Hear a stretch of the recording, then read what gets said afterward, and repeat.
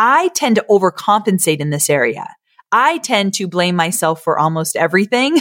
It's something I'm working out in therapy. It sounds like an issue I have, right? But I'll tend to blame myself before I'll blame anyone else, like beat myself up.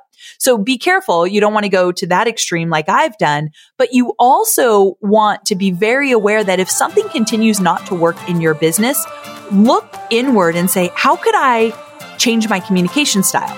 How could I be maybe more clear? How could I change this strategy so that this could work for us versus thinking that it's everybody else's fault? I'm Amy Porterfield, ex-corporate girl turned CEO of a multi-7-figure business. But it wasn't all that long ago that I lacked the confidence, the budget, and the time to focus on growing my small but mighty business. Fast forward past many failed attempts and lessons learned, and you'll see the business I have today, one that changes lives and gives me more freedom than I ever thought possible, one that used to only exist as a daydream. I created the Online Marketing Made Easy podcast to give you simple, actionable, step-by-step strategies to help you do the same.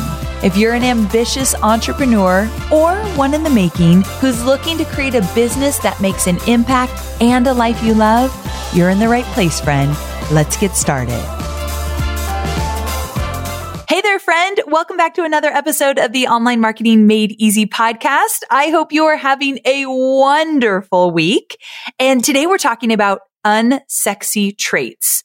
Those traits that you absolutely need to develop and strengthen as an entrepreneur, but they're not always the most fun things to talk about. Like when I think about fun in my business, I think about launching and webinars and email marketing and messaging and branding and all that cool stuff. I don't think necessarily about these traits, although these traits that I'm going to unpack for you today, they're absolutely necessary in the growth and in the scaling of your business. And they have definitely helped me along the way. I've gotten stronger in each of these as the years go by. So I'm going to quickly share them with you because this is a shorty episode. I'm in, I'm out as quickly as possible, but giving you immense value. That's what these episodes are about. So if you know somebody who's trying to build their online business, maybe they're just getting started, or maybe even they've hit a rough patch and they're like, how am I going to make this all work? Introduce them to this podcast, please. I know that I can serve them, and I would love to help as many entrepreneurs as possible build a business they absolutely love. So let's get into these unsexy traits that are absolutely necessary to grow and strengthen. Here we go. First up, effective communication skills. And here's the thing. I've always felt like I was a good communicator, and maybe you feel the same as well. However, what I realized after I read the book, Radical Candor, go pick it up. Highly recommend. It's like a must read as an entrepreneur who's building and leading a business, Radical Candor. And when I picked up this book, I realized, oh, I'm a great communicator, except when it comes to speaking up. And so what I've done in the past is I've shielded myself from having really uncomfortable conversations. I don't like to give negative feedback. Heck, I still don't like to give negative feedback. And here's why. Here's how I justify it. I have a really amazing team. Like my team, they are in it. Their hearts are in it. They work their buns off. So when something doesn't go right, when somebody has messed up, I've always in the past felt bad to bring it up because I've thought they're working so hard and I don't want to kick them while they're down. They know they've messed up. I don't want to speak up. I don't want to make this more awkward. I don't want to shine a light on the negativity. But then here's the thing. When I wouldn't speak up, I would feel resentful moving forward. And that resentment then turned into the next time something didn't happen as it should have, when something didn't work out, I'm like, no worries, I'll just take it over. Or I kind of just start to discount the person, like they're probably not right for the team anymore. They're not probably, if I go to an extreme, if it gets to the point like they're probably not right for the team or this isn't a good fit anymore. This is me in the past, just for the record. So how I fix that is that I've started to have the hard conversations, radical candor. When something doesn't work out as planned, I use the radical candor model. I won't give it all away. I want you to go listen to the book to communicate to somebody about how this didn't work out as planned and what my expectations are and what I'd like to see in the future. But I do it in a way that my team respects my opinion. They feel respected by me, and we have this open communication. Now, one thing that was really clear that after I started to do this is that my team members know they can trust me more. And trust is everything as a leader, right? And so if they know I'm going to speak up when I feel something needs to be fixed, didn't go as planned, I want to see somebody up level in what they're doing, if they can trust that I will speak up, then they know that if I have something to say, I'll say it. Meaning, have you ever had a boss or a coworker that you're like, are they mad at me, or am I doing a good job, or what are they thinking? I'm kind of walking on eggshells. No. I don't want any of that in my business. So I want to respect and appreciate my employees. And one way I do that is have those awkward, hard conversations with them when needed so that we always have that trust. So read the book, Radical Candor. All right. Next up is your ability to leverage. Now, back in my Tony Robbins days, we always talked about leveraging something, not delegating something. And there's actually a difference. When you leverage something, you still have a pulse on that project. You're just not doing everything that needs to be done to get it done. So this has served me well because when I used to delegate in the past, it was like out of sight, out of mind. And then when something came up that it wasn't working properly or we had a problem, I felt really out of the loop. Whereas leveraging is choosing who you want to collaborate with on this project, giving them the responsibility. They can own it, but they're still doing regular check-ins with you so you know the project is moving forward as planned. So to make this more tangible for you, for me, I do monthly calls with each person individually on my leadership team because I manage everybody on my leadership team. So once a month, we're getting together. They're keeping me informed about how specific projects are moving forward. If I need a weekly touch point and not a monthly, then they're going to put it into Asana. Hey, Amy, here's your weekly update of how this project's going. Boom, we're good. We don't do a lot of meetings in my business. We used to do a lot more meetings, but when you move to a 4-day work week, meetings suck up a lot of your implementation time. So we'll communicate in a more efficient way via, let's say, Asana tasks than always getting on a Zoom call. But I will say that leveraging different projects and different aspects of the business, if you are a small business like me, it can bring up some fear. The other day, I was talking to Michael Hyatt about some changes that I've had on my team, and I lost a key team member. And I told him, I said, I don't know everything that she does. Like, she runs a really well-oiled machine. There's a lot of things that she's been with me for years. So there's a lot of things that she's done that she's made her own and made it work for her. I don't know all those details. And I felt like maybe I had done something wrong. And he reminded me, you're not supposed to know everything that an employee does. And as long as you have strong SOPs, standard operating procedures, which I do in my business, then somebody can step in, especially someone that has skills and is established in that role. They could step in and they can figure it out. You have to know your vision as a leader. You need to know where the team is going, where the company is going, and how you're going to get there. But you don't need to know all the specific details and action items that it's going to take to get you there. And if you have strong SOPs, how people do their job, that's going to create less fear in you. Okay.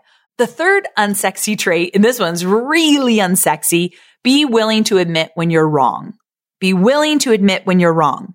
Now, most people are like, oh, no, I do. But do you really? Do you find yourself talking about what other people are doing wrong or how things are not working on your team because of other people versus looking in the mirror? If you are the CEO or the owner or both of your business, then you've got to look in the mirror, my friend, because at the end of the day, you are responsible. So be willing to admit when you're wrong. I have to tell you, I have to admit something.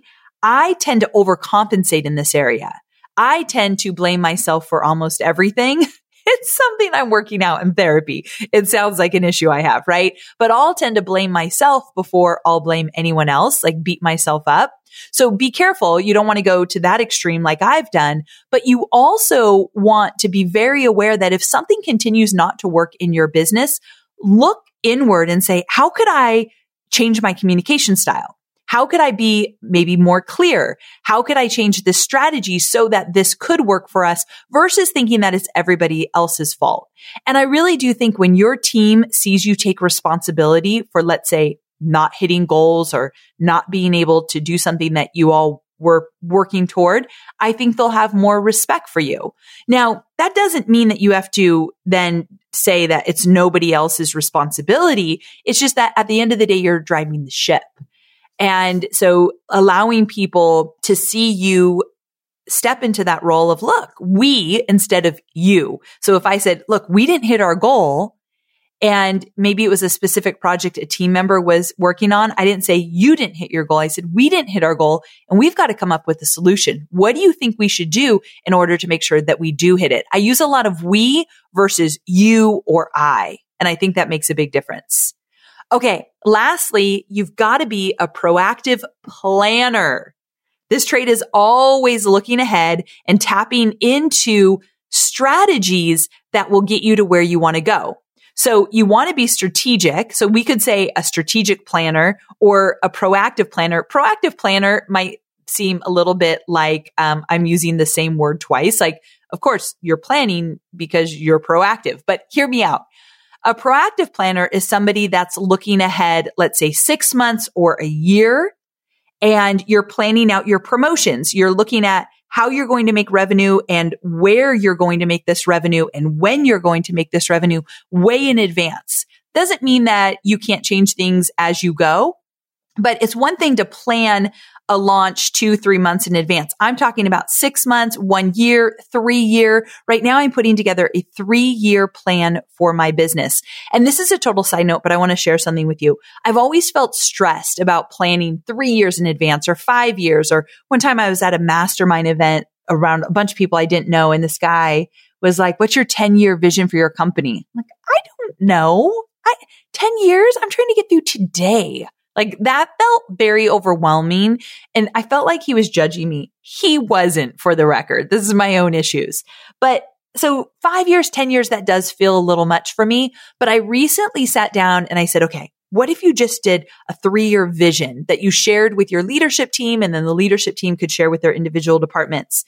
And 3 years, that's what I'm talking about being a proactive planner. This is where you're looking at how could we scale the business? Where are we weak right now that over the next few years, we work towards strengthening these things? Because you can dream bigger when you're planning 3 years in advance. Because if you wanted to add some technology to your business, or maybe you wanted to build a leadership team and you don't have one right now, you have time over 3 years. You could say, okay, in 1 year, I'm going to hire my first director. In 2 years, I'm going to add 2 more directors. And in 3 years, we're going to have a fully fleshed out leadership team, something like that. So if you plan out more in advance, you won't feel so pressured to make things happen right away. You can dream bigger and you could slow down and think about how you might want to get there. So I'm all about planning in advance. And I will say one thing that's allowed us or helped us do this is EOS. Entrepreneur Operating Systems. It's in the book Rocket Fuel, but EOS is an entire company in and of itself. I highly recommend you check it out, but it has allowed us to put together quarterly goals and yearly goals and big milestones to work toward. I know you're focused on marketing and selling your digital products, but I know many of you also have physical products, and I want to talk about Shopify. Shopify is a user-friendly commerce platform that helps you, my dear online entrepreneur, build an online store and make more sales at any stage of your business. They're the force behind Allbirds, Rothy's, Brooklinen, and millions of other businesses at every size. Let me tell you why Shopify is an online entrepreneur's dream platform. It's because it helps turn your browsers into buyers with the internet's best converting checkout experience. In fact, it converts 36% better compared to other leading e-commerce platforms. Yeah, loving that. And I don't know about you, but as an online entrepreneur, my customers' experience, especially when it comes to checking out, is so important. Plus, not only do they support your customers, they support you as the entrepreneur. Shopify's award-winning help desk is there to support your success through every question and every step of the way. There's a reason Shopify powers 10% of all e-commerce in the US, because businesses that grow with Shopify. Sign up for a $1 per month trial period at shopify.com/madeeasy, all lowercase. So go to shopify.com/madeeasy now to grow your business, no matter what stage you're in. That's shopify.com/madeeasy. All right, my friend, I hope you loved this shorty episode and found it valuable. Please do share it with a friend if you think somebody else could get some value from this as well. And if you love what you're hearing, be sure to follow Online Marketing Made Easy on your favorite listening platform and leave me a review. I would love to hear from you. Reading reviews literally lights me up. All right, my friends, I'll see you on Thursday where I do longer episodes, usually step by step or strategies to help you with your campaigns and your launches and email marketing and all that good stuff. So I'll see you on Thursday. Bye for now.